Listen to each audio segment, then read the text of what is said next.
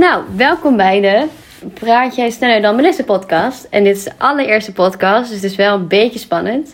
Maar ik zit hier gelukkig met Mark in het zonnetje aan de Nieuwe Weg. Dat is ook hoe deze podcast heet, zogenaamd op dictafoon, maar goed. Ik heb voor mezelf voorgenomen, omdat ik met allemaal geïnspireerde, of mensen die ik heel inspirerend vind, ze te introduceren. Maar niet aan de hand van dingen die je op LinkedIn of de cv kan zien, maar iets wat ik... ik zal niet te persoonlijk maken, maar iets wat leuk is om te vertellen. Dus we zitten hier met Mark Pasma.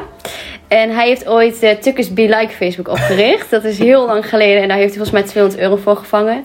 Dus toen was hij al een ondernemer in SP. Want inmiddels is hij dus... eigenlijk is zijn vrije tijd, zijn hobby is vooral reizen. En wat hij ook doet is... hij heeft eigenlijk gewoon hij heeft net een nieuw plekje, maar toch vindt hij het fijn om te studeren in de trein. En dan gaat hij gewoon bijvoorbeeld naar Limburg of naar Maastricht. En dan gaat hij studeren. Pakt hij een fietsje en dan gaat hij verwielrennen. En dan gaat hij weer terug om te studeren naar Groningen. En dat is denk ik een van zijn favoriete tijdsbestedingen, hoe hij zijn leven wil inrichten. Dat vind ik zeker heel inspirerend, omdat het gewoon heel creatief is. Welkom, Mark! Het is ook mooi om te zien dat zulke dingen, zelfs in dit soort tijden, nog wel mogelijk is. Dat het gewoon nog mogelijk is dat je zeg maar überhaupt de trein in mag. Ja, goed. Het is een soort mobiele UB, wil ik het wel eens zeggen.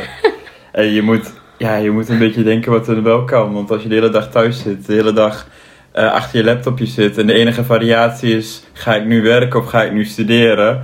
Dan word je ook niet gelukkig van. En zeker nu de tijden zijn dat je ook niet even kunt sporten, behalve hardlopen. Maar ja, het weer is er ook niet naar. Heb jij ooit hard gelopen in je leven? Ja, vorige week nog. Nou, fijn. Goed begin is halve werk. Nee.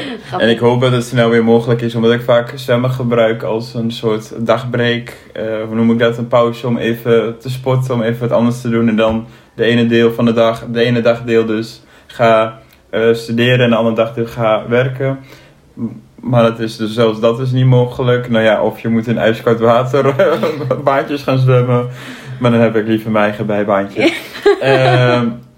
En dan pak ik wel eens de trein om even soms een leuke stad te zien. En niet alleen Maastricht is heel leuk, maar ook Enkhuizen, Dordrecht, Zaltbommel en ik weet niet waar ik de laatste... Wat is je favoriete kleine kutdorp?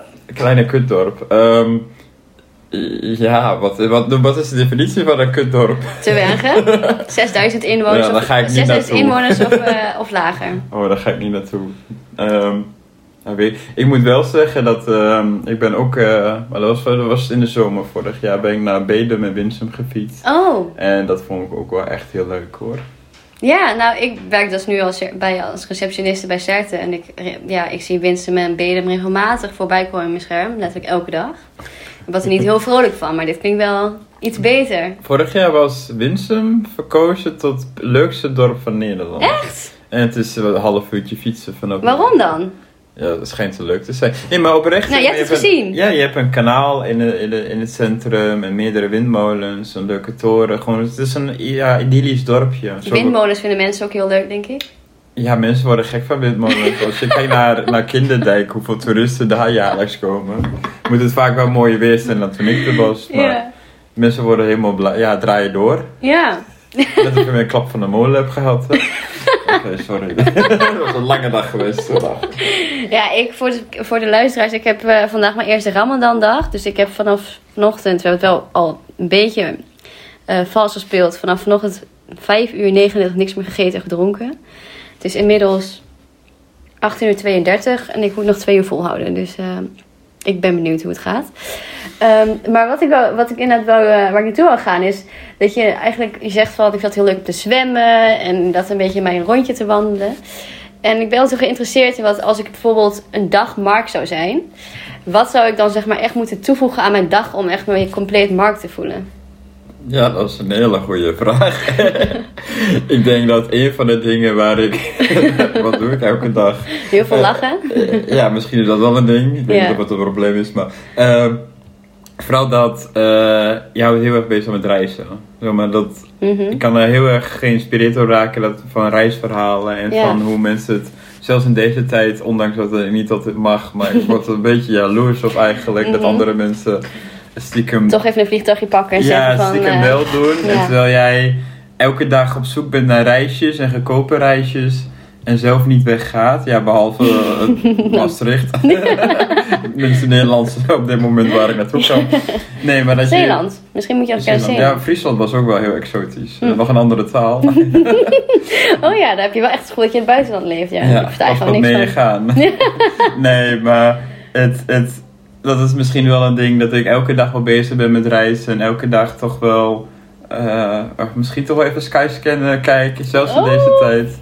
En dat je toch wel goed probeert om te kijken naar wat kan wel. Wat zijn nou een beetje zeg maar de ticketprijzen dan? Heb je nog echt... Ze zijn op dit moment duur. Zeg maar, de goedkoopste vluchten zijn €25 voor september, oktober. Naar? Krakau. Ja, dat is duur in jouw oren. Hè? Londen. Ja. En dat zijn steden die normaal voor €20... minder dan €20 te doen zijn. En het feit is dat de goedkoopste vluchten 25 plus zijn. Ja. Ik bedoel, ik heb vliegtickets wel eens gevonden van €1. Dus dan is €25 retour wel best wel duur eigenlijk. Ja, dat is wel relatief duur. Maar duur is dat is ook altijd op de weegschaal zeg maar van... kan ik nog misschien een Black Friday een extra tv kopen? Of dat zijn mijn alternatieven. In vroegere tijden kocht ik vliegtickets. En nu is het... spullen voor mijn huis. Ja. Nou, je bespaart in ieder geval wel wat geld. Ja, het gaat wel op dus aan andere dingen. En ik merk dat in plaats van uit eten... bestellen. Nou, bestellen valt wel mee, maar het feit is dat je dus duurdere boodschappen haalt. Ik heb er iets van, ik moet nu niet meer dat ik goedkoop eet. Want ik kan nu veroorloven om gezond te eten en dan kost dat vaak wel wat. Ja. En dan wil je ook gewoon lekker eten. En dat, mijn kookskills, die zijn er wel op vooruit gegaan in coronatijd. Cool. Ja, want ik heb laatst met jou gegeten en ik zat in mijn vegan week challenge, dus toen moest je maar meedoen. En toen hadden we asperges en bimi. En wat hadden we nog meer? Er waren dingen die ik nog nooit eerder had gezien. Behalve asperges. We hadden volgens mij nog... we hadden dan die soja pindasaus. Ja. Dat was ook heel lekker. Oh ja, Ja, dat was echt goed. Ik moet niet over eten praten trouwens. Dus ik dacht... Ik heb een soort van een doosje vol geluk meegenomen. Wat ik ooit van mijn zusje heb gekregen...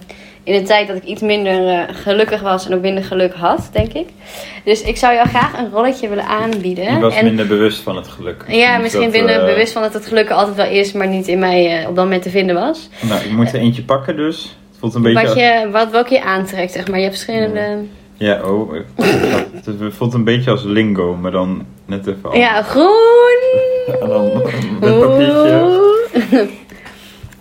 Oké, dan moet ik hem even voorlezen natuurlijk. Ja. Wanneer we gelukkig zijn is onze fantasie levendiger. Wanneer we ongelukkig zijn is onze herinneringen levendiger. Oh, dat is direct weer, dit is best wel een diepe. Maar voelt hij waar voor jou? Dat moet ik ook nog zeggen of het waar is. Nee, ik weet niet of het waar is, maar meer van, kan je er iets aan koppelen of iets aan relateren? Ja, ik zit even te denken dat je dan in mindere, zeg maar... In tijden dat het minder ging, als je kijkt naar het begin van de lockdown, of weet je, dat je helemaal niks kunt. Je gaat toch, als het wat minder gaat of zo, dan ga je toch altijd denken aan aan herinneringen. En ja, het is grappig, omdat je eigenlijk in mindere tijden vaak terugdenkt. In plaats van in positieve tijden denk je misschien ook wel weer aan de toekomst. Ja. En dus ik zal zeggen dat fantasie wel grotendeels omvat met de toekomst. Want eigenlijk is de toekomst een grote fantasie, om nog even in de diepe zinnen te blijven. Dus ik denk dat dit wel een zinnetje, of een best wel een goede spreuk kan zijn. En ja, misschien heb ik ook wel een creatieve mind. Laat ik mijn fantasie graag op de loop. Dus ja, ik denk dat het wel omvat, ook met wie ik ben en hoe ik in het leven sta. En dan kijk ik liever natuurlijk op het eerste deel dan op het tweede deel. Maar het tweede deel is niet, van het ongelukkig zijn is niet, hoe moet ik het zeggen, het is, het overkomt je soms. Ja. Jammer genoeg, hè? Ja, jammer genoeg wel. Aan de andere kant denk ik ook maar weer van... als je niet weet wat ongelukkig zijn is, dan weet je ook niet goed wat echt gelukkig zijn is. Of zo. Het is nu als we op het terrasje pakken. Dan weet je echt wat geluk is. En als ik nu naar jouw bier sta, denk ik echt van, dit is echt een puur Glas geluk. En ik mag niks.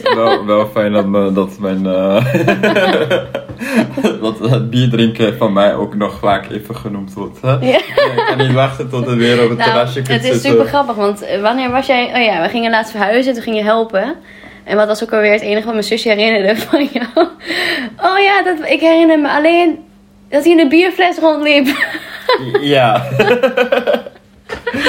Met carnaval, terwijl er waren iets van 16, 17 mensen of zo denk ik in mijn huis. En de enige die ze had onthouden was jij in een bierfles. En die andere, er was er nog iemand. Maar je sprong in ieder geval eruit met je bierfles. Ja, wel fijn dat alcoholisme, dat zit niet alleen van binnen, maar dat draag je soms ook een beetje mee.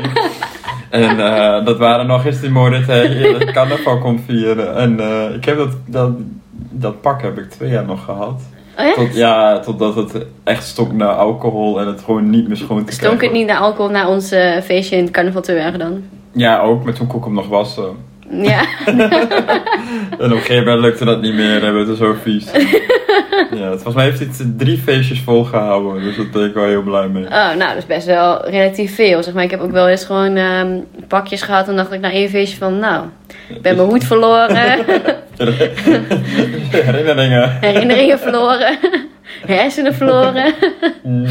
Wat nog meer? Mijn ziel verloren, mijn waardigheid. Nee, grapje, dat is wel heel extreem. Nou. Nou ja, na zo'n weekend carnaval, dan blijft er niet heel veel meer van je over. Nee. Dan zit je daar op maandag en dan kijkt iedereen aan van, in het hoge noorden van, wat heb jij gedaan? Je weet niet wat mij zo overkomen.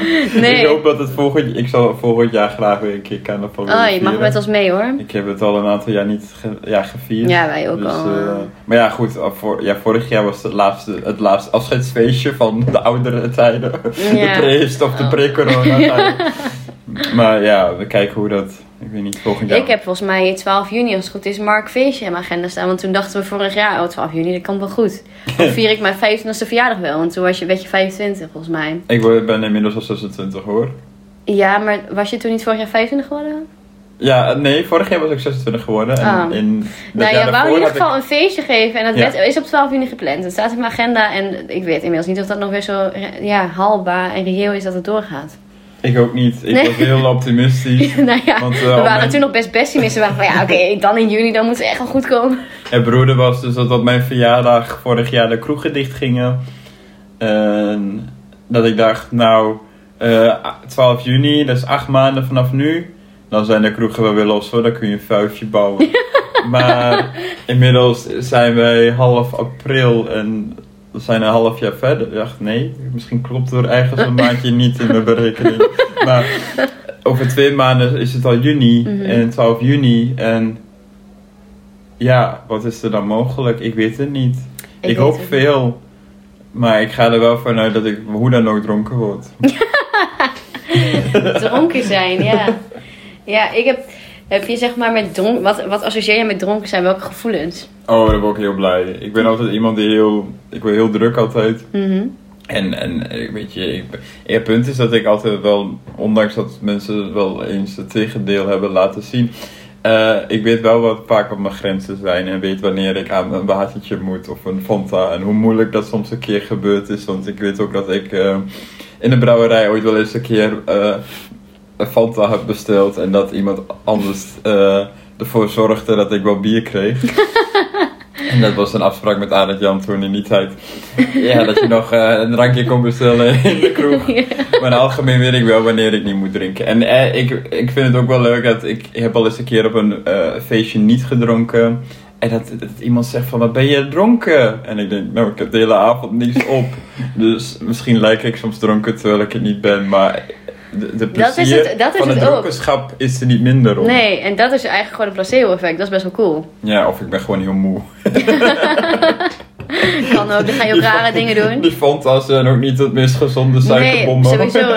Altijd als ik dan moet bobben of zo, dan ga ik aan de Red Bull. Nou, ik weet niet wat er dan met je gebeurt, maar je hebt ook wel iets raars wat dan in je omgaat of zo. Ja, je bent te wakker. Ja, het is heel bijzonder. En ook vooral, ik vind het heel geinig. Ja, het geeft je letterlijk vleugels. Het heeft echt zo'n idee van, oké, iedereen, of jij blijft juist op de grond staan, want iedereen zit alsof te zweven in de lucht en jij staat op de grond en je denkt... Ik hoop dat je weet, ik hoop dat het wel Red Bull was in ieder geval. Wat gebeurt hier eigenlijk? Mensen zijn echt... Ja, het is zo bijzonder om te zien dat mensen dan veranderen en jij blijft hetzelfde of zo. Ja, ook wel mooi hoor. Ik vind het echt stiekem... Het is jammer dat het me niet vaker overkomen is. Hè? Ik weet niet hoe dat kan. Maar stiekem vind ik dat heel leuk. Dat je weet dat je ziet mensen losgaan. Je bent zelf degene die alles nog kan herinneren. Ja, je bent zelf degene die heel scherp is. Ja, dat overkomt mij dus vrijwel nooit. Maar het is wel leuk om dat een keer te kunnen hebben gezegd. Ja. Van, wist je, gisteravond heb ik jou mee naar huis genomen. En dan alle herinneringen die gooi je voor tafel. Weet jij wat jij maar hebt gedaan? Ja. En toen moest ik je opvangen, want toen voel je bijna op de grond. Ja, heerlijk. Mensen die op de grond vallen. Ja. Ja. Is dat jou was overkomen? Dat je dan de volgende dag met een blauwe plek op je gezicht of op je... geschaafde handen, kapotte knieën. Ik ben wel eens van de fiets fietsen geplukt. Inderdaad in elkaar. Ik heb wel eens een fiets gewoon letterlijk, hoe noem je dat? Krom gereden. En dat je dan een slag in de band hebt. Dat is hem ook wel eens overkomen. Slag in het wiel. Slag in het wiel? Ja, nee. Ik heb wel gehad dat je fiets gejat is of zo. Dat je dan lopen naar huis moet. Maar nee, ik ben ook wel eens geplukt van de fiets. Dat gebeurt wel eens, ja. En... Maar ik ben altijd wel veilig thuisgekomen, zeg maar. Dat was het enige wat ik in mijn hoofd had, weet je, veilig thuiskomen. En zelfs in Berlijn, het maakt niet uit hoe laat het is. En daar was het idee van, je hebt 4 biertjes gehaald, hoezo ga je fietsen? Je hebt alcohol gehaald, hoezo ga je fietsen? En toen zeg ik, ik ben Nederland. Ja. Dat is toch een argument genoeg. En dan kun je prima dus door de wegen tussen de auto's door banjeren. Maar ik ben altijd nog veilig thuis gekomen. Ja, ik heb ook echt het idee dat dat iets is wat gewoon in ons zit of zo. Je gaat gewoon veilig naar huis.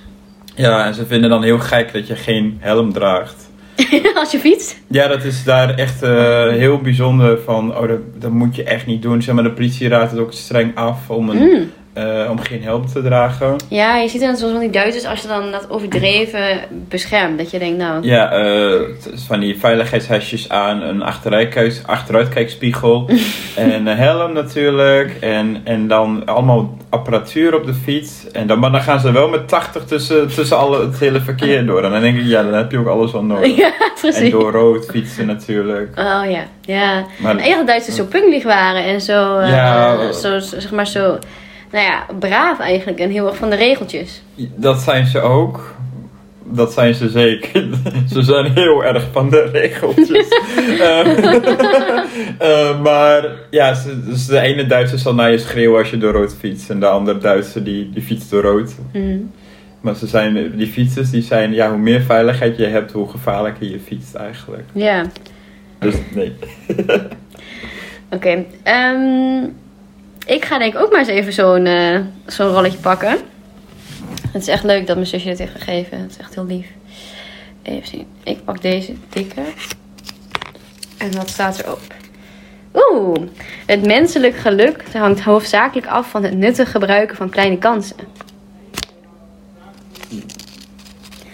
Kleine kansen. Ja, iedereen, zeg maar, ik denk dat dit heel erg slaat op dat je gewoon heel erg wacht tot het allemaal naar je toe komt.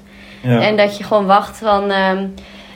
inderdaad, straks win ik een keer die multimiljonair als ik die loterij win. Of straks dan krijg ik in één keer via LinkedIn een heel mooi aanbod. Of straks dan zien ze mij als freelance cheap ticketzoeker. En ik word bij TUI aangenomen tot CEO. Ja, dat komt niet. Kleine kansen dan? Nee, dat zijn dus grote kansen. Ja. Dus ik denk dat je heel erg moet beginnen met de kleine dingen. En dat is ook wel iets wat ik heel erg heb geleerd tijdens Future Proof. Van begin gewoon super klein met hele kleine ideeën. We hebben dan een receptenboek gaan maken. Begin met een nieuwsbrief. Dan denk je echt van, wat is een nieuwsbrief nou? We sturen maandelijks een nieuwsbrief uit. Hoe klein, weet je wel, wat brengt dan teweeg? Maar het zijn wel toch kleine kansjes die je weer heel veel grote kansen bieden uiteindelijk, denk ik. Ja, en weet je, het is altijd wel een kwestie van geluk. Want je moet net iets treffen. En die kleine kansjes zijn er ook om voor te grijpen. Want als je die kleine kansjes pakt, wat je beter maakt. Je leert jezelf ook wel een beetje, zeg maar... Het is elke dag een soort deal or no deal. Dat is een soort koffertje voor je staat. Mooi. En dan moet je op die knop drukken, ja of nee. En soms voel je het ook aan. Bijvoorbeeld de grote kansen, ga ik studeren? Ga ik deze baan aannemen? Ga ik dit huis huren? Of kopen? Ja, inderdaad. Maar elke keer is zo van, ik heb altijd wel alternatieven. Ik kan doorgaan, ik kan doorzoeken. Ik heb nog tijd, weet je. Ik ben niet heel kansloos, hè? Heel hopeloos. Dus dan kun je altijd nog wachten met die bellen en niet op die knop drukken. Maar dat zijn grote kansen natuurlijk. Maar soms weet je niet wat in je eigen koffertje zit. Dus dan is het best wel een kracht om dan zelf met die kleine kansen er wel een mooie deal uit te halen. Ja. En soms kunnen die kleine kansen leiden tot de 5 miljoen, hè? Ja, nou, wat je zegt inderdaad. Want toen je zei van het huis, dan moest ik echt denken aan mijn huurhuis natuurlijk, waar ik nu in zit. Die studio, wat gewoon voor echt een super laag prijsje naar boven kwam. En dat is gewoon eigenlijk best wel een loterij die ik heb gewonnen. Want als ik hier nog 5 jaar in wil zitten, dan kan ik dat prima doen. En het kost echt geen drol. En ook met die kleine kansjes, ja. Zie jij bijvoorbeeld jouw reis naar Berlijn? Was dat een kans was het een kleine kans op dat moment? Of voelde het echt al als een kans van, oh, dat moet ik echt doen. En dit is echt een soort van baan waar ik ook wel... Zeg maar, de vacature, dat ik heb gesolliciteerd op de vacature of de reis naar Berlijn. Want dat was ook wel een het moment dat je dus inderdaad op die vacature ging solliciteren, dan voelde het misschien nog als een klein kansje. Nou, ik ga gewoon kijken. Nou, het was niet echt kansgevoel, maar meer ik ben kansloos en ik zie wat het me brengt. Ja. Want ik heb al gesolliciteerd als reisleider en dat soort dingen. En een beetje part-time bijbaantjes in Groningen. En daar kwam wat niet heel concreet dingen uit. En dit was echt zoiets van, oh, dit vind ik fantastisch. Berlijn lijkt me fantastisch. Mm-hmm. Dus enorm, maar dit is geen kleine kans. Dat was de miljoenenkoffer, zeg maar. En uiteindelijk dus, gesolliciteerd met zo van, dit gaat hem niet worden, weet je. Ik probeer maar ze gaan zoveel sollicitaties krijgen. Mm-hmm. En kijk nou, ik heb een bachelor afgerond. Ik heb een beetje gereisd en bij EC ben ik actief geweest. Ja, er zullen mensen die met veel meer ervaring dus veel geschikter zijn dan ik, dacht ik. Maar ja, dat is ook een beetje, je stopt jezelf in een bepaalde hokje van, ik word hem sowieso niet. Ja. Maar ja, toch ga je het proberen. Want dat is zeg maar ook een mooie aan kansen pakken. Ook al weet je dat het niet gebeurt. Je weet het pas nooit dat je die kans hebt geprobeerd te pakken. Ja, maar dat is inderdaad dus wel toch kleine kansen proberen te benutten. Terwijl heel veel mensen dan denken, ja, maar de kans is zo klein. Of het is zo'n kleine kans. Mm. Of de kans is zo klein dat ik het krijg. En het is gewoon een kleine kans. Zeg maar, als in het is niet een soort van gelijk al miljonair worden. Dat ze dus niet doen. Ik ben er ook niet rijk van geworden, zeker. Komt nog maar. Ik weet het zeker. Maar dat ze het dus gewoon niet gaan doen. En jij doet het dan wel. Ja. Dat is wel echt nice. Ja, het was ook heel random beslissing. Want ik was eigenlijk, om eerlijk te zijn, alleen nog maar op het vliegveld van Berlijn geweest. Ik was nog nooit in Berlijn geweest. En dat je dan besluit om... want toen ik de baan aangeboden kreeg, 2 dagen later zat ik in Berlijn om een kamer te zoeken. En 4 dagen later had ik een kamer in Berlijn. Ja. Woonde ik eigenlijk al in Berlijn. En toen nog verhuizen en nog op vakantie. En toen begon ik ineens met een jetlag aan mijn nieuwe baan. En dat heeft in die 2 jaar tijd heel veel voor mij veranderd. Ja. Eigenlijk doordat 1 persoon simpel zegt van, hey, wist je dat Vakantiepiraat een vacature heeft? Want ik had het zelf natuurlijk niet gezien. En dat 1 iemand tegen me zei van, wist je dat er is? Ja. En dat rolt dan zo, hè? Zo, dat komt dan van iets heel kleins. Echt van heel toevallig, hey, wist je dat? En dan komt er in één keer... 1 appje heeft mijn leven veranderd. Ja, bizar. Nou, net zoals met jou. Ik bedoel, ik had jou ook echt al 3 jaar of zo niet gesproken. Ja, ik denk dat maar carnaval hadden we nog wel contact. Maar in mijn bestuursjaar, 2016, 2017, werd het wat minder. Maar we waren ook allebei best wel druk. Ja, tuurlijk. En toen was ik ineens pleiten, hè? Ja, was jij lekker pleiten. En ik was gewoon met andere dingen bezig. En toen dacht ik in één keer in de zomer van, hey, Mark is weer terug in town. En ik ben wel benieuwd hoe het met hem gaat of zo. Ik weet niet eens meer precies. Het ging bij mij in ieder geval echt vet kut. En toen dacht ik, laat ik gewoon even Mark bellen, volgens mij. Ik heb hem gebeld. Ja, want ik had jouw telefoon... Ik mis altijd telefoontjes, dus ik had jou teruggebeld. En toen zei je ook wel dat het wat minder goed ging. Dus het is tijd om even een drankje te doen. En dat was toen, hebben we het bij Paradigm gedaan, toch? Een drankje gedaan. Ja, en dat was gewoon een soort van weer een klein balletje wat ging rollen. En nu zijn we hier. Ja, hier. Met de zon. Ja. Nou, ik hoop gewoon dat we volgend jaar, als we dat hadden we toen wel afgesproken toen we daar zaten, van we gaan nog een keer samen naar Paradigm. Ja. En dat komt ook wel, maar het duurt wel ontzettend lang. Ja, maar tot die tijd zitten we hier wel goed in jouw kamer, hoor. In het zonnetje, heerlijk. Ja.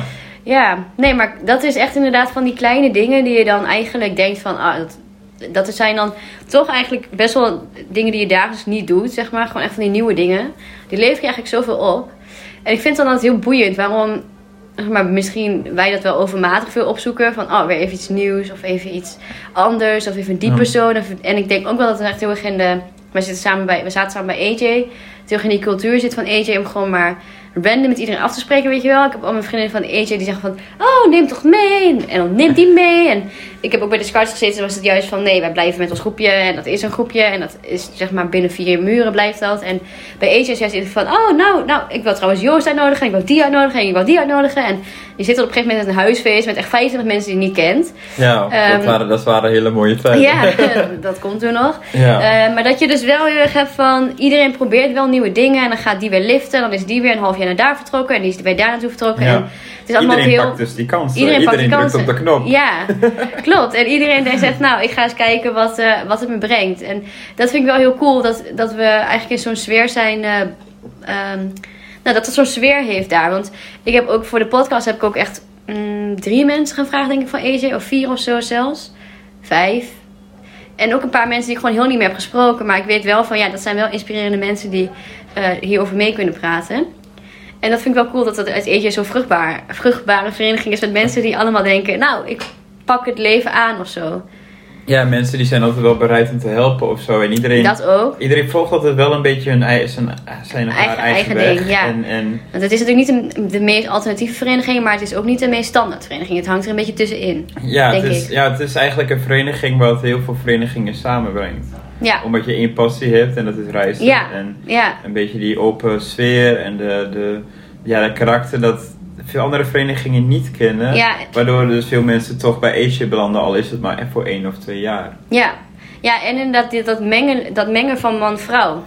Want iedereen is gewoon één grote groep vrienden, zeg maar. En elke woensdag waren we dan in de Omeco of de brouwerij. Ja, tegenwoordig een brouwerij, maar ik ken het de Omeco. En dan was het gewoon, was wel een soort van vast groepje met 10 mensen die echt wel de harde kern waren. En dus ook echt wel de mensen die hielden van bier. Maar er waren ook elke week wel weer een stuk of 5 andere mensen die je ook wel meer over serieus dingen kon praten. Of over de reizen. Of die wel op Europees niveau actief waren. En in die zin ook wel echt wat betekenen voor de Europese community, zeg maar. Wat AJ natuurlijk uiteindelijk is. Het is gewoon heel...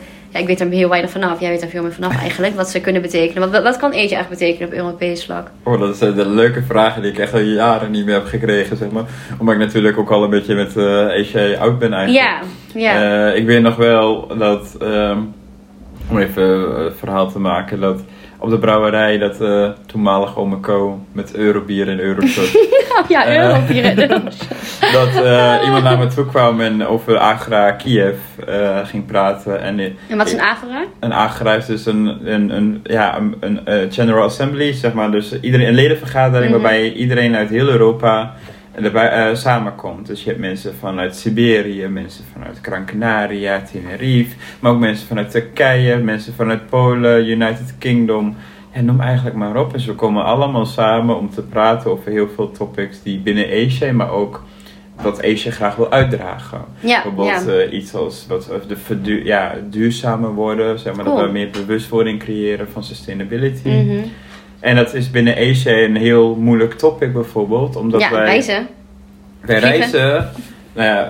We gaan weer massaal reizen. Maar we moeten kijken hoe we dat op een verantwoorde manier kunnen doen. Ja. En dat is dus een van de topics die sinds ik bij AJ ben gekomen wel een groot issue is geweest. Een van de dingen die bijvoorbeeld met de Spring Agra Enschede hadden ze eigen gemaakte cups, zeg maar. En die kon je de hele Agra doorgebruiken. Zodat niet iedereen weer continu nieuwe plastic bekertjes moet gebruiken en dat soort dingen. Ja.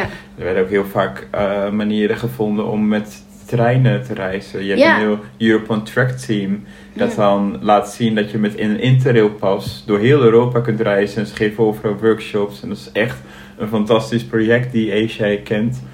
En zo gaat het eigenlijk een normaal jaar helemaal door. Dus, en dat vind ik ook wel leuk, omdat toen op de borrel maar 1 iemand overhaalde om naar een Agra te gaan, toen in Kiev. Mm-hmm. En ik was nooit oosters geweest dan Dortmund, zeg maar. Gewoon West-Duitsland. dat je ineens naar Oekraïne gaat, in een totaal andere wereld. En we gingen naar Tsjernobyl, we bezochten best wel bijzondere plekken daar. En een Agra is een plek waar iedereen samenkomt uit heel Europa. Dus je hoeft eigenlijk niet meer op reis, want iedereen komt wel op dezelfde plek. Die hebben dus ook in Enschede gehad, wat ik net heb genoemd. En dat is wel heel uniek, dat culturen met elkaar vermengen. Je komt zo in aanraking met andere culturen. En voor een lage prijs, want daar staat eentje ook wel voor. Ja, dus dat is een beetje hoe mijn reis...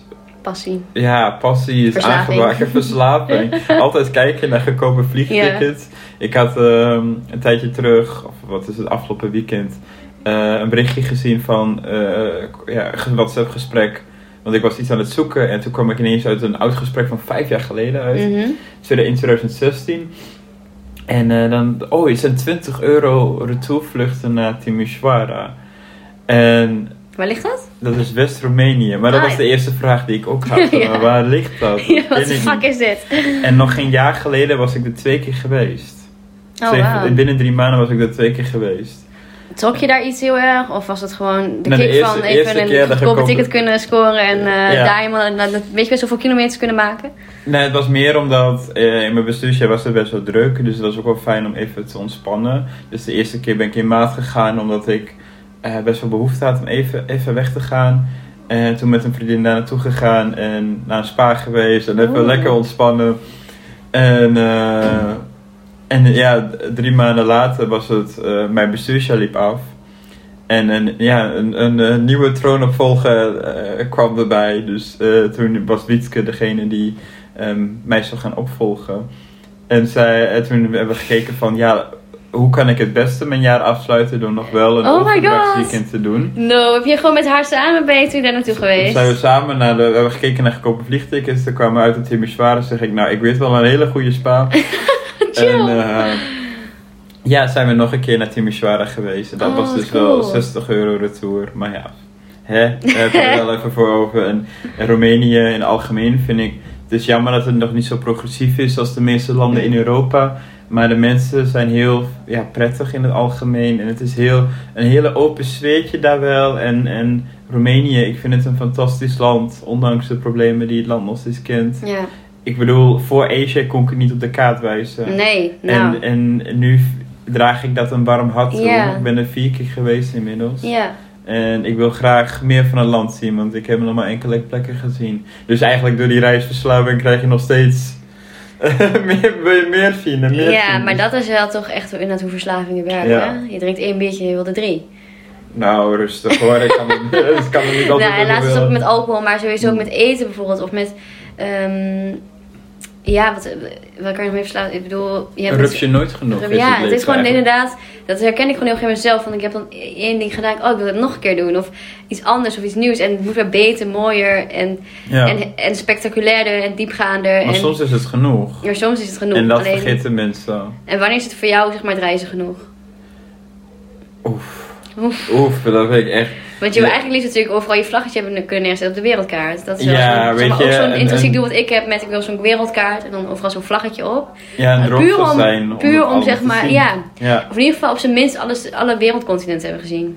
Ja, want ik zijn een aantal dingen die me heel erg aanspreken is, weet je, ik hoef niet alles te zien, maar ik wil ervan leren. Ik wil leren hoe dingen toch anders gaan. Weet je, ik ben de eerste keer dat ik naar buiten, of de eerste keer dat ik echt alleen ben gaan reizen was naar Marrakesh, of naar Marokko. En Marrakesh is best wel toeristisch. Eigenlijk in 2018 was Marokko best wel toeristisch. En ben ik ook de Sahara heen geweest en dat waren eigenlijk allemaal toeristische tours. En dat ik eigenlijk een beetje het gevoel heb van, ik vond het fantastisch. Ik vond de mensen fantastisch, het eten fantastisch. Dat je er even gaat overnachten in de Sahara en vervolgens sneeuwballen kunt gooien in de Atlasgebergten. Maar wat ik wil zien is het een echt land. Ik ben ook wel in de buitenwijken van Marrakesh geweest en dat was ook wel heel erg opvallend. Want in januari liep ik daar met een t-shirtje. Iedereen in winterjas en ik was de enige toerist die kon je van kilometers af kon je hem zien. Maar dat vind ik ook wel weer mooi, omdat ik dan, weet niet, misschien is het niet de meest veilige manier van reizen om naar de buitenwijken van steden te gaan. En dat je een soort uithangbord met je meedraagt van, hoi, ik ben toerist. Hier. En maar ik was student, ik had ook niet heel veel zoveel geld. Maar goed. Nee, precies. Dat was maar het feit dat ik daar naartoe kon gaan, dat is ook al bijzonder. Ook al was het de vliegticket er naartoe maar €17. Ja, maar dat laat ook wel zien wie ik ben. De kunst is, wat ik heel belangrijk vind, is om dingen te zien die dus uniek zijn. Ja. En wat is, denk jij, volgens jou echt een uniek land? Uniek land. Wat dingen die dus weinig, wat traditioneel is. Een land wat ik dus aardig aanspreekt is iets als Bhutan of Nepal. Ja, Nepal. Bhutan schijnt een heel bijzonder land te zijn. Maar het kost heel veel geld om daar te komen. Dus ze rekenen bijvoorbeeld een toeristenfee van €200 of €250 per dag extra. Nou. Dus dat is een hoge toeristenbelasting. Daar kan Amsterdam nog wel wat van leren. De Trans-Siberië-lijn lijkt me heel bijzonder om te doen. Lijkt me heel mooi. Van welke stad was dat ook alweer? Ligt eraan welke route je wilt doen. Maar het is eigenlijk van Moskou tot Vladivostok. Dus in het oosten van Rusland. En er zijn ook routes die gaan via Mongolië. Dus Ulaanbaatar, de hoofdstad, naar Beijing. Dat is ook wel een route die ik graag wil doen. Maar ik moet ook wel keuzes maken in het leven. Hè? Het geld groeit nog niet op de rug. Niet? Je bent toch Sinterklaas niet? Nee, zo oud ben ik ook nog niet. Nee, en dus mijn reizen zou pas compleet zijn, zeg maar, als ik... Ja, hoe moet ik het zeggen? Ik wil zoveel mogelijk zien. En op een gegeven moment... Het zal nooit genoeg zijn, want het genieten van reizen, en dan praat ik niet om elke weekend een vliegticket te boeken. Ik heb vaak genoeg de trein genomen tussen Berlijn en Hengelo. En dat was een standaard prikje. En daar kon ik zelfs van genieten, van de trein of van de bussen tussen Berlijn, Groningen of Polen. Daar kan ik ook van genieten. Het is het landschap, het reizen en het gevoel dat je onderweg bent. Dat vind ik ook al heel prettig. Dat gevoel dat je onderweg bent, dat is wel mooi. Want ik heb dat bijvoorbeeld hier in Nederland totaal niet. En dat is dan gewoon inderdaad dat standaard reisje van Groningen-Almelo. Dat heb ik inmiddels in 6 jaar tijd wel 100 keer gedaan. Maar misschien neem een keer een andere route. Maar gewoon de reis inderdaad in Indonesië. Ik kon echt genieten gewoon om dan 4 uur in de bus te zitten en zeg maar uit het raam te staren. Of op de scooter. Dan ging ik gewoon reizen op de scooter. En dan genoot ik zo erg van die reis er naartoe. Ja. En dat is denk ik juist een hele mooie metafoor natuurlijk voor alles. Dat de reis er naartoe zoveel belangrijker is dan de eindbestemming. Ja, want de eindbestemming kan alleen maar tegenvallen. Ja. Want anders ga je er niet naartoe. Ja. En gewoon, er is nooit een soort van einde. Wat jij ook zegt, je wilt gewoon eigenlijk blijven leren groeien. En als dat misschien op een gegeven moment voor jou is om 2 jaar in Nederland te blijven, omdat je op die manier kan groeien, dan doe je dat. En het is niet de eindbestemming of zo, wat uiteindelijk het allerleukst maakt. Ik denk dat er een soort van, in iedereen wel een wil is om te groeien ergens van binnenin. Dat is altijd. Wel net zoals bij planten en dieren en in heel veel dingen, zeg maar, in de wereld. Dat die altijd wil blijven groeien. Ja, en je maakt altijd wat mee, want sommige mensen kiezen ervoor... Het klinkt nu heel gek om te zeggen, maar sommige mensen kiezen ervoor alleen maar thuis te blijven. Ja, en soms moet je ook thuis blijven. Soms moet je thuis blijven. Maar ik vind het heel fijn om onderweg te zijn. Om altijd het gevoel te hebben van, ik kan iets bijzonders meemaken. Of weet je, in de trein gebeuren altijd wel dingen. En ik moet wel zeggen dat Nederland best wel een saai land is. Alles is hier best wel gestructureerd en standaard. Je weet tot een minuut hoe laat je trein vertraging heeft. En in 95% van de tijd... controle zeg maar, op dingen is hoog. Ja, alles is een beetje heel gestandaardiseerd. Ik bedoel, Limburg voelt nauwelijks anders dan misschien die heuvels een beetje. Maar je hebt wel echt heuvels, toch? Je moet echt hard of hoog fietsen. Dat ik heel veel fiets. Maar het is heel anders dan zeg maar de Alpen in Duitsland. En dan ga je naar Berlijn, waar de tijd lijkt stil te staan. Of toch niet. Zeg maar, Berlijn is een hele andere wereld dan een stad die meer westers is in Duitsland. Of dat is hetzelfde met de zuidelijke steden in Beieren. Dat is heel anders dan de noordelijke steden, zeg maar. Ja, en waarom denk jij dat jij dat gevoel zo extreem hebt van ik wil avontuur en ik wil dus groeien en ik wil iets meemaken en dingen zien en authenticiteit leren.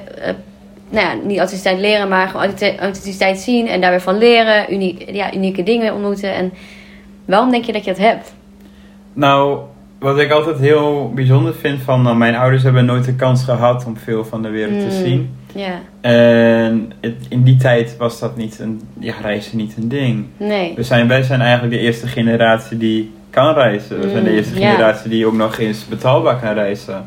En dat gebeurt nu dusverre mate dat we dan moeten gaan leren op een verantwoorde manier mee om te gaan. En daar kan ik ook nog een lesje uittrekken. Dat is ook een reden waarom ik deze zomer wil gaan interrailen als alles goed loopt. Cool. Om een keer zonder ik zag laatst dat ja, precies. En ik zag laatst dat ze nu bezig waren met het aanleggen van de lijn tussen Noorwegen en Amsterdam.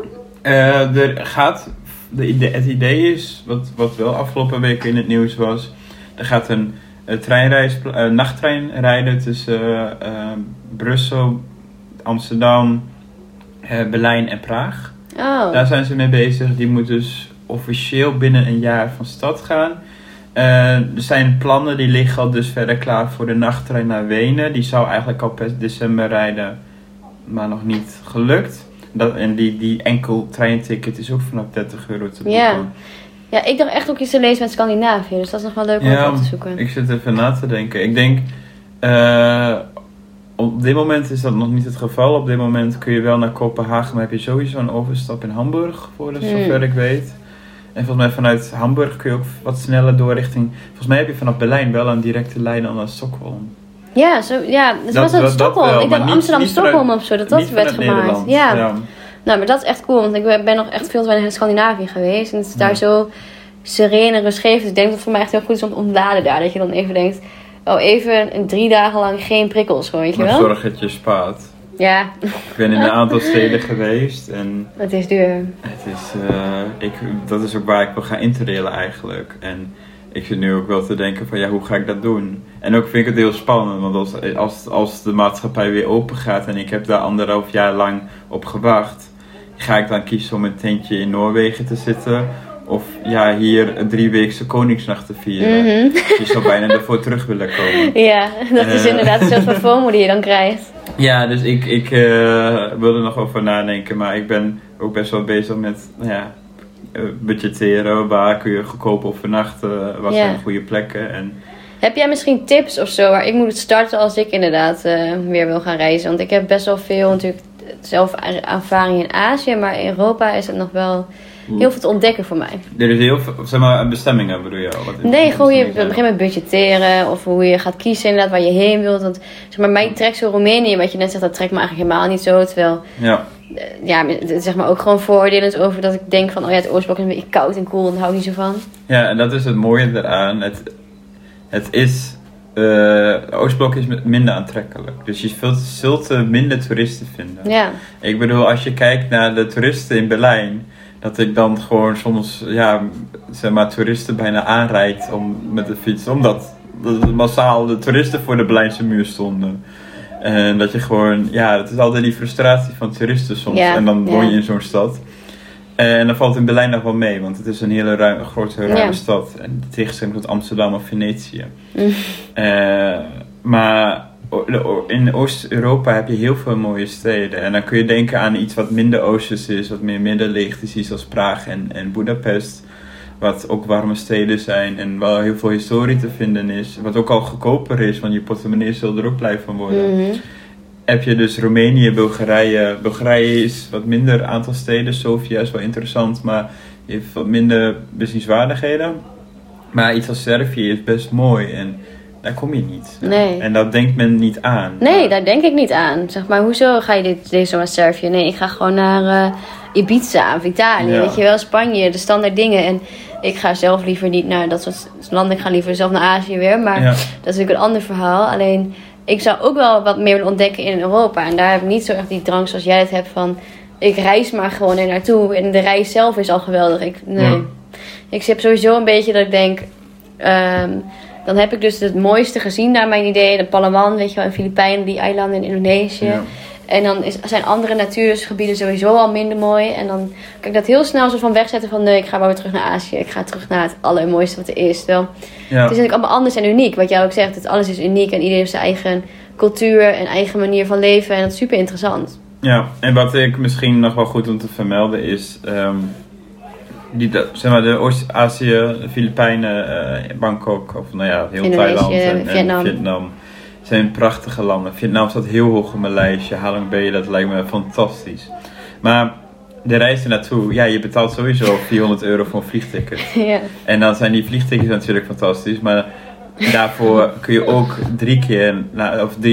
3 landen zien met 3 verschillende culturen in Oost-Europa. Ja. Dus de vliegtickets zijn een stuk goedkoper. Het is wat makkelijker te bereiken. Je kunt eigenlijk meer zien.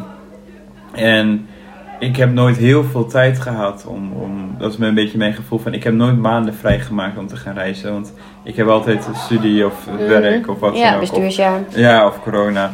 En er is altijd wel wat belemmerd. Een belemmering voor. Dat is wel goed gezegd. Maar daarin vond ik juist Oost-Europa heel fijn, omdat je dat ook gewoon een aantal dagen kunt doen. En ook, ik ben 2 weken met een Summer University door Bulgarije gereisd en dan zie je ook alles. Maar dan voelt het ook alsof je alles ziet. Je krijgt enerzijds de bruisende badplaatsen. Ik bedoel, Sunny Beach is best wel... Ik vind het altijd mooi om dat te zeggen, omdat een van mijn favoriete barren in Groningen is ook Sunny Beach. Oh ja, tuurlijk, ja. Ja, goede cocktails wel. Maar goed, goede oude tijd wel. Dat is ook 2 jaar geleden dat ik daarvoor laatst ben geweest. Maar Bulgarije in het algemeen is een heel interessant land om te zien. En daar kun je ook gewoon veel uit leren of zo. Want ze hebben niet de beste kaart. Ze hebben niet de beste kaarten gekregen. Ze mochten wel tot de Europese Unie toetreden. En dat heeft best wel, dat er veel monumenten bijvoorbeeld daar zijn opgeknapt. En ze zijn in het algemeen... Bulgaren zijn wel wat iets pessimistischer voor mijn gevoel. Ja, dat zou wel kunnen. Gewoon wat kouder en harder, wat ik dan weer bedoel.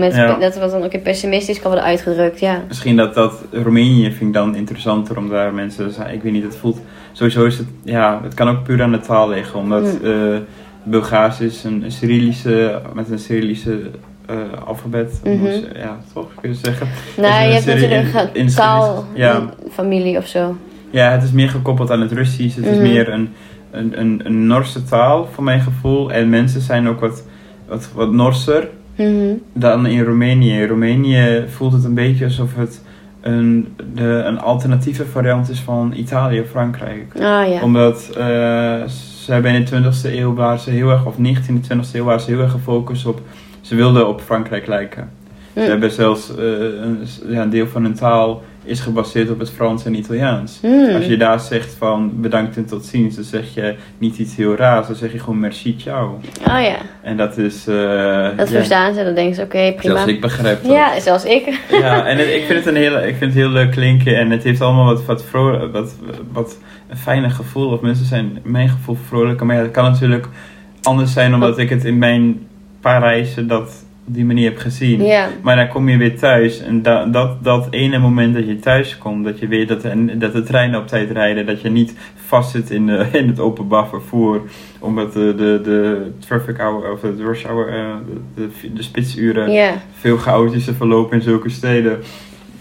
Je weet gewoon dat wanneer je thuis komt, je realiseert je ook weer hoe goed je het hebt. En dat is weer om terug te komen op het geluk. Je realiseert je ook weer hoe goed je het hebt en hoe rijk je eigenlijk bent. Los van het geld, maar los ook van het geluk.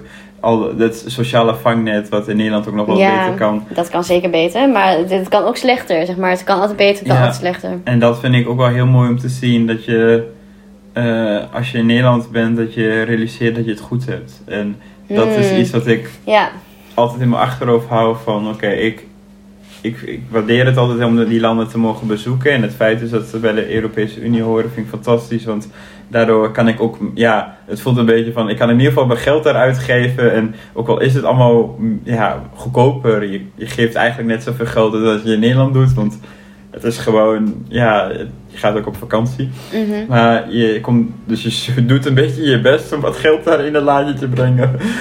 Op een leuke manier.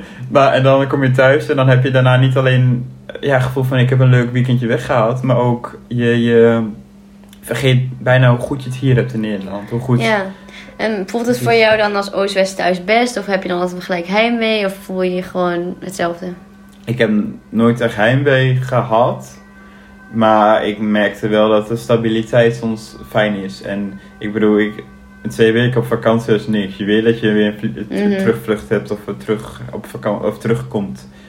En bij Berlijn was het wel op een gegeven moment wel even van, het is mooi geweest. Ik ga studeren en ik mis Groningen, want ik miste hier mijn vrienden. En je kwam daar wel regelmatig. Maar ja, op een gegeven moment, als je niet naar kantoor gaat waar je sociale activiteiten plaatsvinden. Ja, dan mis je dat een beetje. En dan weet je ook weer hoe goed je het hier had in Groningen. En hoe bizar het leven er kan zijn dat je gewoon eigenlijk in je eentje in zo'n tering grote stad bent. Ja. En dat zeg maar zoveel mensen voor deze keuze niet zouden hebben gekozen. En jij misschien vooraf, als je dat had geweten, had je misschien ook niet gedaan.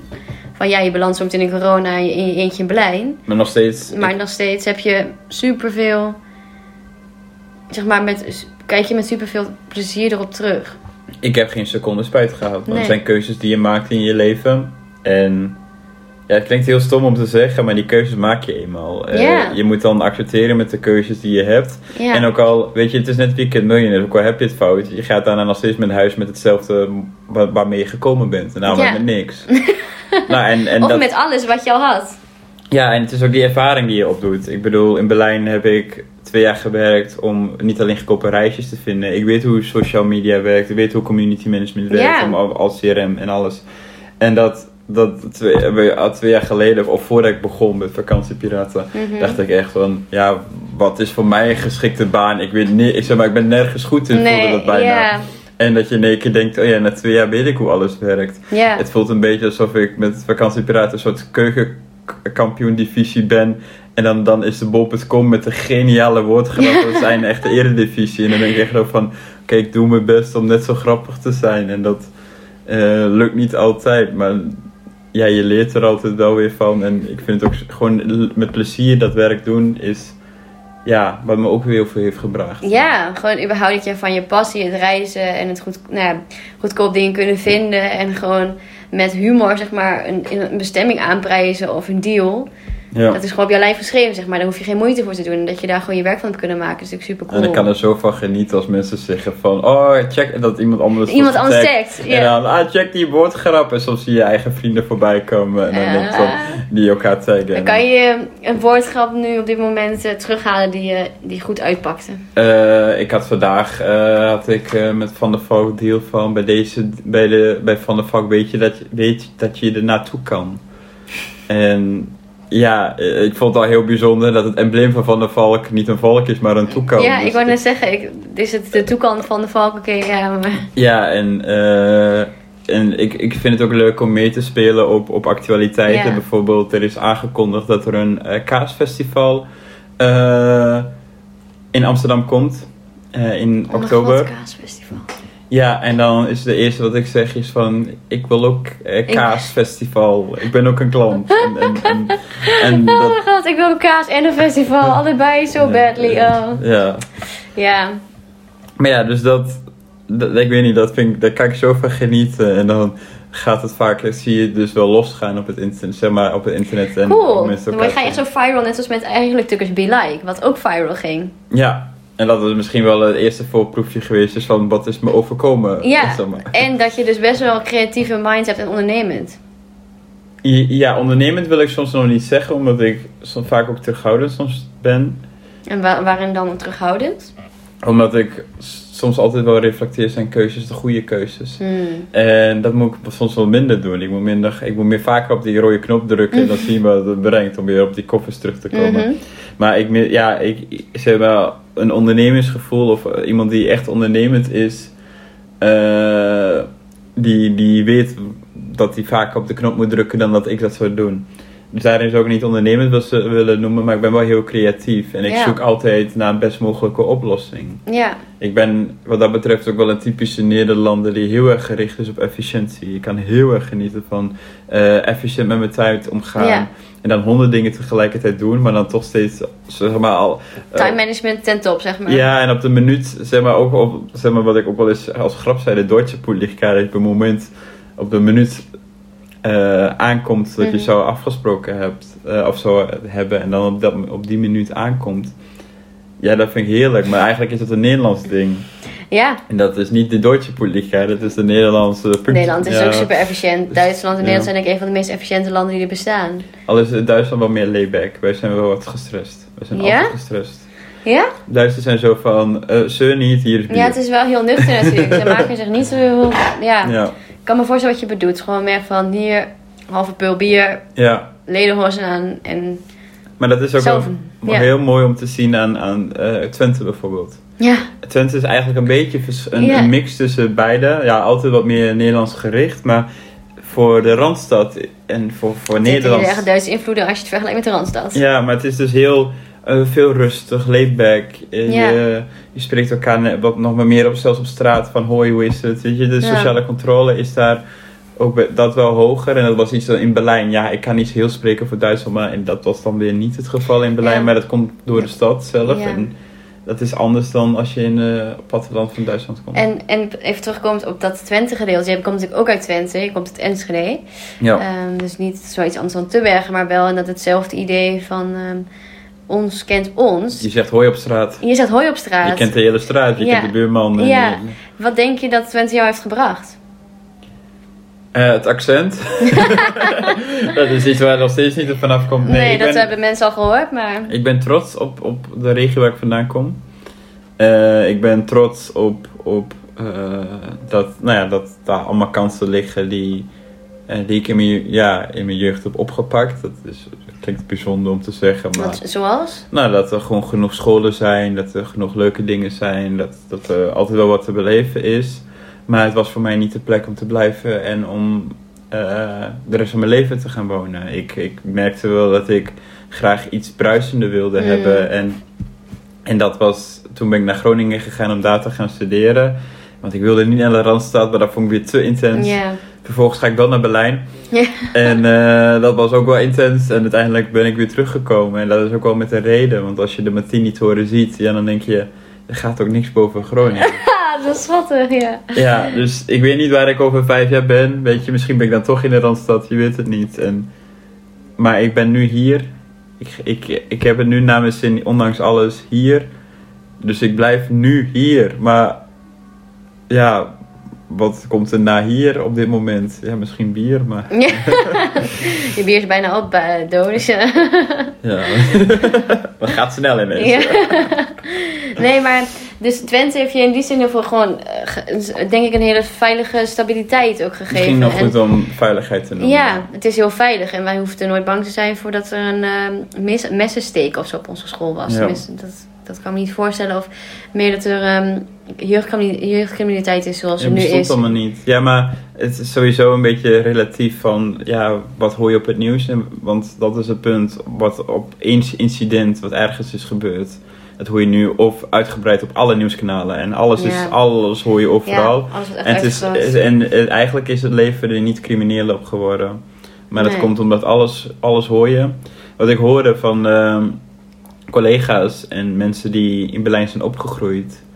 En aan de westkant. Zeker, die zijn in de jaren 90 opgegroeid. Je dacht echt dat West-Berlijn een vrije stad is. En dat het leven daar hoogtij vieren. Maar daar moest je ook niet met je portemonnee op zak lopen. Daar ging je geld en alles wat je bezit ging in je schoen.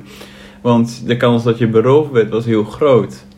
En dus Berlijn is er 100 keer veilig op geworden. En nog steeds worden er mensen neergestoken. Nog steeds krijg je rare mensen die je aanvallen of wat dan ook. Ja. Maar het is er zoveel veilig op geworden, maar... De nieuws laat het lijken of het veel onveiliger is. Ja, en dat is ook heel erg met dat terrorisme. Hè? Dat zeg maar, ik lees dan best wel veel boeken. Ik kijk wel eens naar Yuval Noah Harari. En die zegt ook van de terrorist is eigenlijk een soort van mug. Een hele irritante mug in het oor van een olifant. Want het is helemaal niet een bedreiging voor de wereld. Alleen... Het wordt zo opgeblazen door de terroristen zelf. Door juist al hun aanslag te claimen. En YouTube-films in plaats van kijk, dit hebben wij gedaan. Opgeblazen ook wel een bijzondere woordspeling. Ja. Maar dat is gewoon, zeg maar, relatief gezien sterven er elke dag meer mensen aan zelfmoord, aan noodallergieën, aan zulke ziektes waarvan je denkt, daar heeft in het 1 op de miljoen mensen last van.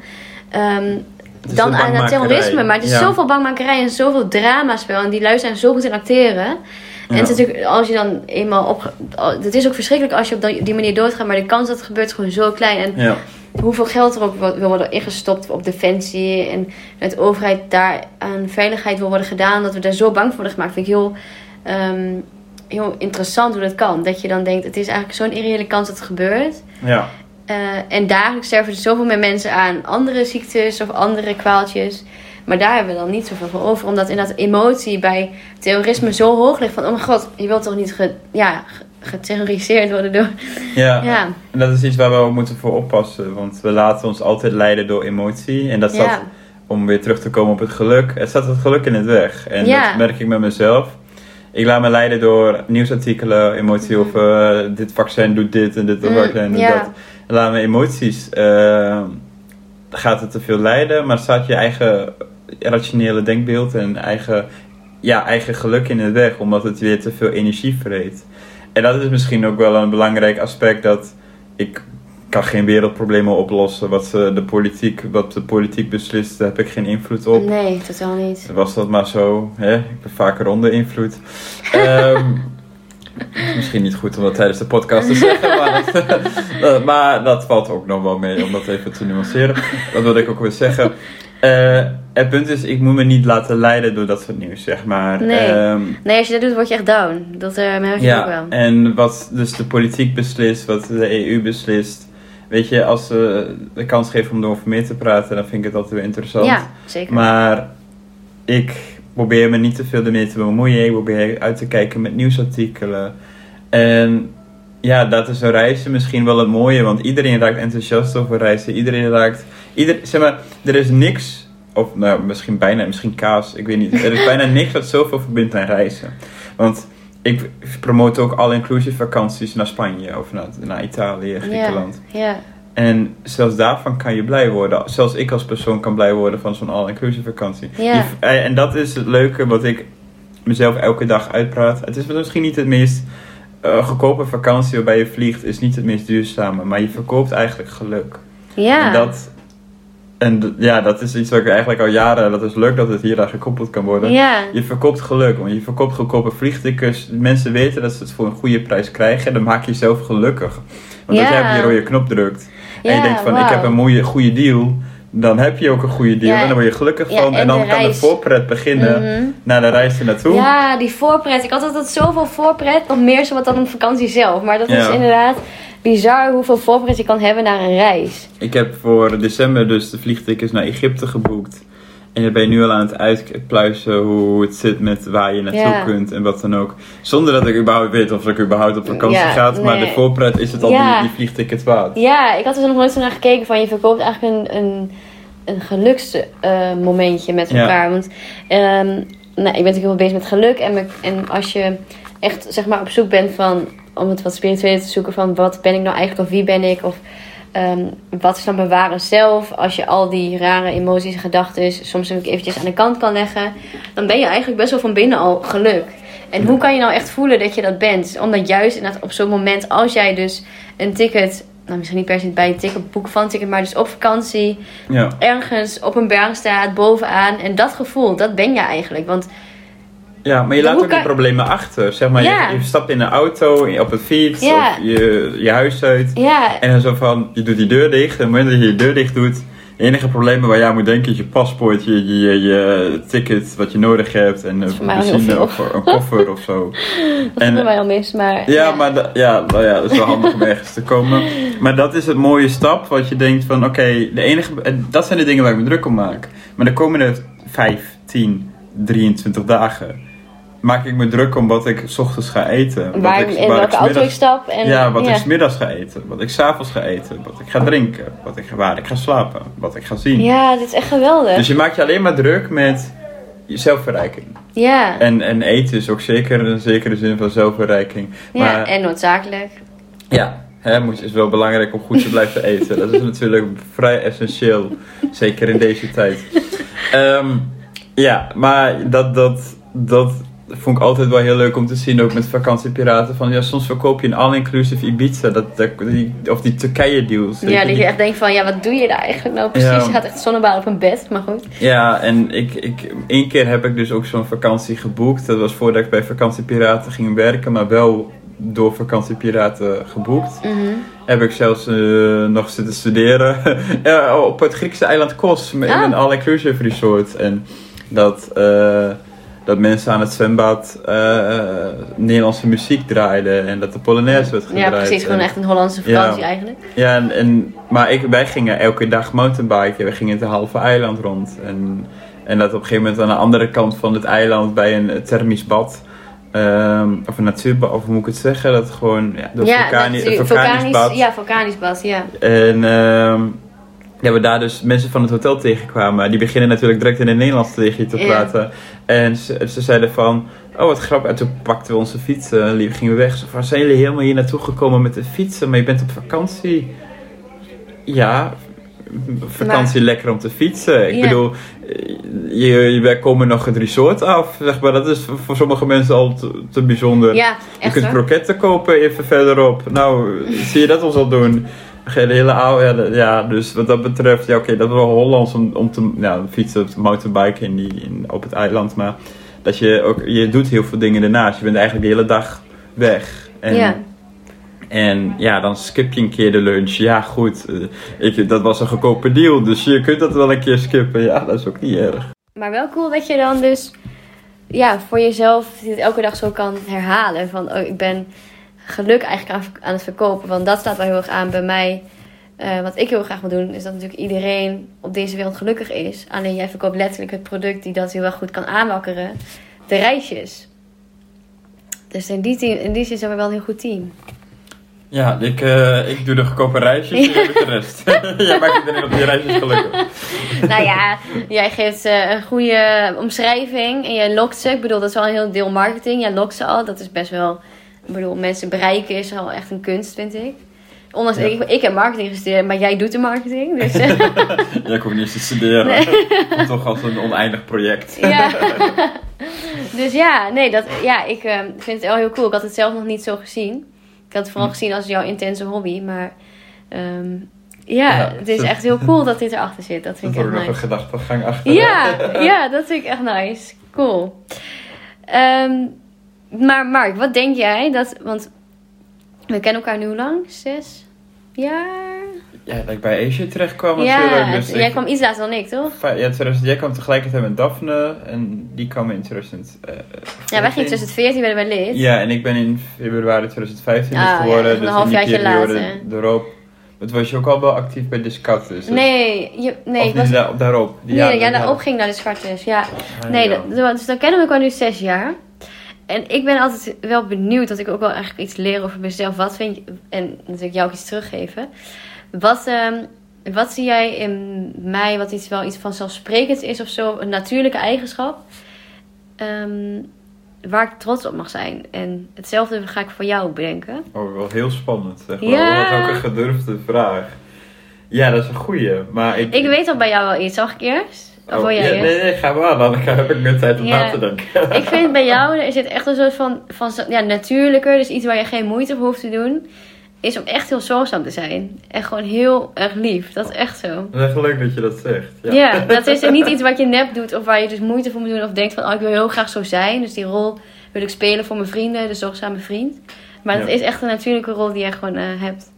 Dat is fijn om te horen. Ja. Ook een van die dingen dat ik denk van, dit is waarom ik nooit echt een manager kan zijn. Omdat nee. ik nooit iets aan beslissingen kan maken. Nee, want dan ben je veel te veel, zeg maar, bekwaam met de mensen die dan daar misschien aan onderdoor gaan. Ja, en dan is het wel heel leuk dat je dan ook een alternatief kunt bieden. En nee, maar daar heb je eigenlijk wel gelijk in. Ja, kan je dat herkennen? Zeg maar, denk je zoiets van, wat voor vieze slijmbal? Of denk je wel van, misschien zit er wel een kern van waarheid in? Nou, eigenlijk een kern van waarheid die ik vaak best wel onderbewust mee bezig ben. Ik denk niet vaak van, dat ik bewust ben van hoe ik met anderen omga. Nee. Maar ik weet wel dat ik een sociaal persoon ben. Dat is iets wat ik heel belangrijk vind. En weet je, dat is... Ja, maar sociaal kan ook gewoon zijn van, hey, biertje, yo, chill, hey, Netflix, chill, hey, samen fietsen, chill, maar... Nee, het is voor mij wel meer, zeg maar, het gaat om, zeg maar, als iemand kut zou voelen, dan wil ik er ook ervoor zijn. Eén ding wat ik heel vaak wel eens zeg, en nog iets vaker zou moeten zeggen, is van, ik zou het kutten vinden als vrienden tegen mij dingen niet zullen vertellen, omdat ze bang zijn dat zij dat verhaal, dat ze met ermee Ja, te veel zijn. Of nee, maar dat ze het verhaal tegen mij vertellen van... je bent je tot last. Mm-hmm, ja, precies, dat je te veel bent. Dat vind ik juist, dat is de last erachter. Dat ik denk van, je draagt nu een probleem met je mee, maar je belt me niet op. Je vertelt het niet. En dat is een last dat ik dan met me meedraag. Van, dat vind ik onterecht, want je hoeft niet alleen ermee te dragen. Het is net zoals met een mooi voorbeeld die ik altijd gebruik is... Iedereen heeft bagage met zich mee. Komen we toch weer op het reizen. Iedereen heeft handbagage of wat dan ook. Of een backpack of een koffer. Of een koffer. Of een hele auto vol met spullen. Sommigen hebben 23 kilo ingecheckt en dan nog eens 50 kilo op de rug. En sommigen hebben 3 olifanten meegenomen dat niet mocht. Maar het probleem is, als ik dat niet samen met mijn vrienden kan dragen... Ja, wat voor vrienden zijn het dan? Want ik ben er ook voor ze om samen die olifanten mee te sleuren. Ja, en dat vind ik ook wel heel leuk. En dat vind je echt leuk, anders dan voelt het niet natuurlijk. Ja, maar daarvoor ben je vrienden. Je bent er in goede tijden en in slechte tijden. En ook al kijkt niemand meer dat programma. Het aspect klopt wel, want je bent er voor elkaar altijd. En dan kun je lekker mee drinken tot de vroege uurtjes. Of praten over de meest random shit. Of drankspelletjes tot de ochtend... tot de zon weer opkomt. Mm-hmm. Maar dan heb ik liever dat we ook kunnen vertellen over... of het slecht gaat en waar je mee zit. En dat hoeft niet altijd, want veel liever hoop ik dat het altijd goed gaat. Yeah. Maar als het niet zo is, dan wil ik ervoor zijn. En dat vind ik wel grappig, want dat heb ik van de week nog tegen iemand gezegd. En dat komt dan niet over de olifant en de ruimbagage, maar meer van... Ik zou het erger vinden als iemand me iets niet vertelt waar hij mee zit, dan dat hij het wel vertelt. Of dat hij ermee tot last is zijn. Want niemand is ermee tot last. Want mensen laten zich dan gewoon zien van... Ik kan dit bij jou vertellen, ik kan dit aan jou kwijt. En geef voor mij ook een soort bevestiging van... Goh, ik straal een soort openheid uit. Van, je kunt het aan mij kwijt. Want, anders waarom ga je met elkaar om als je alleen maar kunt zuipen? Dan wacht ik wel tot de kroegen weer open zijn, weet je? Dat hoef ik je niet meer te zien, Ja, maar het gaat me meer om de slechte tijden, zeg maar. Dat is dat andere aspect dat ik laat zien van... Oké, ik heb ook wel eens dat het een dagje minder is. Maar dan wil ik ook mensen opbellen van... Nou, vertel dit. Nu heb je even 3 uur, want nu komt alles naar boven. Ja, echt bijzonder. Want ik had jou ook gebeld natuurlijk in een super slechte tijd. Maar ook met het idee dat ik wist dat er wel een openheid zou zijn bij jou. Dat ik niet zelfs na 3 jaar nog bij je zou aan kunnen kloppen. Terwijl... En dat vind ik heel mooi dat je dat gedaan hebt. En dat waardeer ik ook. Nou, dus... Het is ook heel grappig, want ik sprak laatst iemand en die kende ons allebei. En die zei van, maar jullie zijn toch allebei zulke vrolijke personen? En ik zei, het heeft allemaal wel zijn eigen gangetje. Weet je, gaat allemaal zijn eigen gangetje. En dan stralen we het allebei schijnbaar wel uit. Maar dan vinden we elkaar in andere tijden, dus dat is leuk. En wanneer het wat minder gaat, dan weet je waar je toch weer op kunt rekenen. Hè? Dat is ook wel mooi om te zien. Ja. Maar goed, nu moet ik weer natuurlijk. Heb je nagedacht? Of heb je nog tijd nodig? Dat mag ook. Nou, het gaat erom... Nee, ik weet het wel. Het gaat erom, zeg maar, dat jij... Het is heel prachtig om te zien dat je in alle chaos... Want soms draag je ook chaos met je mee. Weet je altijd een fiche te vinden. En weet je altijd een pad te vinden. Het is net of, zeg maar... Een storm heeft gewaaid in een bos. Ja. En jij ziet gewoon het bospad. En je wandelt er door en je hebt een visie. Om dan ook gewoon vrolijk er doorheen te wandelen. En gewoon... Ja, maar dat is een kracht, zeg maar. Als er een bos omgezaagd is, weet jij dat bospad nog te vinden en ga je ermee door. En dat is ook een beetje, het heeft juist een metafoor op de chaos die je soms met je meedraagt, maar ook de kracht die je meedraagt om een prachtig pad te vinden. En zoals dit, zeg maar, gewoon dingen te doen waar bijna iedereen het niet zal doen. Ja. Kies jij ervoor om het wel te doen en dan gewoon om volle energie... Gewoon vol gas ervoor te gaan en dat het tot hele mooie dingen kan leiden. En ergens ben je er ook wel bewust van dat je best wel dat je een persoon bent die graag naar iets toestreeft. Mm-hmm. Maar ik vraag me af of je ook bewust bent dat ondanks de chaos die er soms verkeert in de omgeving, dat zelfs die kracht dat je met je meedraagt om zelfs in dat soort dingen iets moois te halen en iets met volle energie te doen. En vaak denk ik wel eens van, ik ben blij als ik mijn energie heb om uit mijn bed te komen. is het voor jou heel krachtig om zoveel mooie dingen ook te kunnen aanpakken. En ook, ja, maar ook echt met passie te doen. En kijk, ik heb heel erg gericht op één bepaalde passie. En dat is reizen. Maar jij kan gewoon echt op focussen en je passie erop gooien. En je haalt alle energie eruit. En je gooit ook alle energie weer terug in. En dat is heel uniek. Zijn er geen twee melisses in ieder geval. Er zijn sowieso iets van twee melisses, want iedereen melisse aan. Maar super lief. Ja, dat is ook nog een ding natuurlijk. Ik heb gewoon altijd een soort van copyright aan mijn naam, omdat die gewoon niet bestaat. Ja, maar ja, goed, dus dat vind ik, ja, ik weet niet, je bent er wel deels bewust van, maar vergeet ook wel niet meer, ja. Vergeet ook niet dat er meer zit, zeg maar, dat er een prachtig pad zit en ja, goed, het ging een tijdje minder, misschien was het donker in het bos, maar je hebt nu lantaarns opgehangen. Ja, en heel veel slingers. En heel veel mensen uitgenodigd. Ja, je wacht nu alleen nog tot het feestje echt kan plaatsvinden. Ja.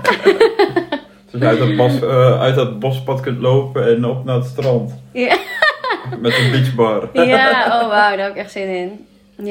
Ja. Oh, super lief. Ja, ik kan me daar echt heel erg in vinden. Ik ben wel benieuwd, wat voor chaos bedoel je? Ik vind mijn leven altijd best wel niet chaotisch, maar... Nou, in het algemeen dat je vaak een visie hebt en dat je er soms wel een beetje van afwijkt. Ja. Dat je soms heel erg kunt focussen op een bepaald aspect. En dan in één klap sla je in één keer om van, ik ga nu dit doen. Ja, dan komt alles bij elkaar of zo. Ja, ik heb zeg maar van alles een beetje geproefd en denk oké, nu combineer ik het tot één ding. Want ik ben wel wil het heel graag compleet zijn of uitgebreid. Ja. Maar ondertussen moet je wel net dan eventjes soms focussen op één ding om te kijken of het wel erbij past of niet. Ja, en ook iets als bijvoorbeeld met je studie, dat je twijfelt van, nou ja, dat is misschien een ander punt, maar dat je denkt van, nou, ik ga vlag en wimpel slaan door je bachelor heen en daarna krijg je wat tegenslagen. Dus ja, die storm. En toch weet je wel op een manier je door het leven te gooien. Dus je krijgt gewoon een beetje wind hier en daar. Ja. Het is tenslotte Nederland. Ja. En, ja, ik praat te veel metaforen. Nee, het is echt dus je bent zelf iemand die ook nog één keer dan met de wind meewaait en kijkt wat het je brengt. Maar zodra je ergens je hebt vastgegrepen, dan ga je er ook met een bospad ook vol gas ervoor op. Ja, en dat met een wind meewaaien, dat is echt niet zeg maar zo makkelijk gegaan als dat het nu lijkt. Dat is wel... Nee. Ik was best wel iemand die dacht in hokjes vanuit het Twentse denkbeeld natuurlijk van huisje, boompje, beestje op je 25e. En je woont gewoon je koopt een huis en je hebt, daarna ga je trouwen en dan heb je kinderen. En dan laat je je kinderen weer opgroeien in je eigen dorp. En dan gaat hetzelfde zeg maar door. En dan heb je je kleinkinderen in je eigen dorp. En dan heb je het feest helemaal voor elkaar. Dus dat is heel erg gefixt. Ja, heel leuk. Iedereen zegt gewoon, ik loop weer naar huis, doeg. Ja. Het is heel, weet je, zo'n gefixt pad. En dat heb ik ook altijd wel in mijn hoofd gehad. Van, ik ga altijd weer terug naar Twente. Ik kom altijd weer terug bij mijn vrienden. Ik ga ook bij mijn ouders in de buurt wonen. Maar dat hele denkbeeld, dat is wel een beetje verdwenen, ja. En misschien komt het wel weer terug. Maar dat is net juist met de wind meewaaien. Je weet het niet. Nee, dat is ook een mooie van het leven. Je kunt alle kaarten wel op tafel leggen, maar dan wordt het spelletje heel saai. Ja, ik speel open kaart. Oh nee, dat niet. Je wil altijd wat kaarten gesloten halen van later. Ja. Je weet maar nooit. Wie weet beland je ergens anders en waar je met de wind mee naar, weet ik veel, een andere stad. Of beland je ineens, je knipt 3 keer met je ogen en je bent in Berlijn. En je knipt het nog een paar keer en je bent terug. Ja, en je knipt nog een paar keer en je zit bij mij aan tafel. Straks wel een drankje voor jou mag. Oh ja. Gelukkig is bier er koud. Nou, ik vond het echt super leuk dat je de eerste gast wilde zijn. Ja. En het was echt, vond ik ook. Ik vond het echt een leuke podcast. Ik heb heel hard gelachen. En dat doen we altijd natuurlijk. Maar ook onder gewoon, weet ik veel. Ik weet niet als er prestatiedruk is, maar gewoon onder... Nou ja, ik vond het heel spontaan gaan. Dus dat is wel heel fijn. Ja. En dan zijn we natuurlijk aan het laatste item gekomen. Want waar draait deze hele podcast om? Kan jij sneller praten dan Melisse? Oh, ik dacht wel geluk. Maar hoe gaan we dat regelen dan? Ja, ik heb gevraagd natuurlijk of jij een klein stukje uit een boek wilde halen. Ik denk dat we gewoon een stopwatch aan gaan zetten. En dan vervolgens timen wie het verst komt. Oh, jezus. Oh. Ik denk 20 seconden, is dat een goede? Of wil je langer de tijd om mij in te halen? Ik heb geen idee, maar ik pak wel even een Nederlands boek dan. ook mijn Engels boek uitgekozen. Maar ja, en dan ik stond er al lekker. Waar was je? Bier. Niet kende? Ja. Okay. Ja, Oké. Wacht, wil jij mijn dan nu even timen? Oh, wacht, ik kan ook mee. Oh ja, ik kan ook op mijn mobiel doen. 20 seconden. Tegenwoordig die fancy apparaten. Ja. Maar jij las wel echt heel onduidelijk ook. Het is wel echt, ja, maar dan weet ik ook niet meer wat ik moet doen. Nee, ik ook niet. Ik word helemaal zenuwachtig nu. Oké, 30 seconden? 20. Oké, stopwatch. Jij moet uit 3, 2, 1, ja? Oké. Wacht even. Ja, nee. Ja, doen we zo op die manier. Je doet de time, oké. Ja. 2, 1. Ja. De locatie is ongebruikelijk. Het scheelt op nog vreemden. Homo Olivier had een man door zijn blonde haar en deed zijn best ongemakkelijk verbergen. Nog maar een kop koffie besloten. Hij had de telefoontje was binnengekomen naar de whisky waarmee hij zijn werk de ritueel afsluit. En hij was niet meer op zijn scherm. Homo hield er niet van als hij de reden voor een bijeenkomst niet kende. Dat betekende dat hij sowieso minder wist dan anderen in de kamer. Een zwakke uitgangspositie. En deze plotselinge vergadering om 11 uur 's avonds in de zaal van het ministerie van Binnenlandse Zaken nog niet eerder precies schreeuwde crisis. Dit was echt heel erg. Crisis was ik bij. Nee, ja, goed. Ik denk dat we aardig weinig ervan hebben begrepen wat er nou is gebeurd. Maar je bent wel verder gekomen dan iets bij crisis of zo. Ja. Nou, het is fijn dat het gesprek zo eindigt bij crisis. Oh, slecht. Oké. Ik moet het boek nog steeds een keer uitlezen.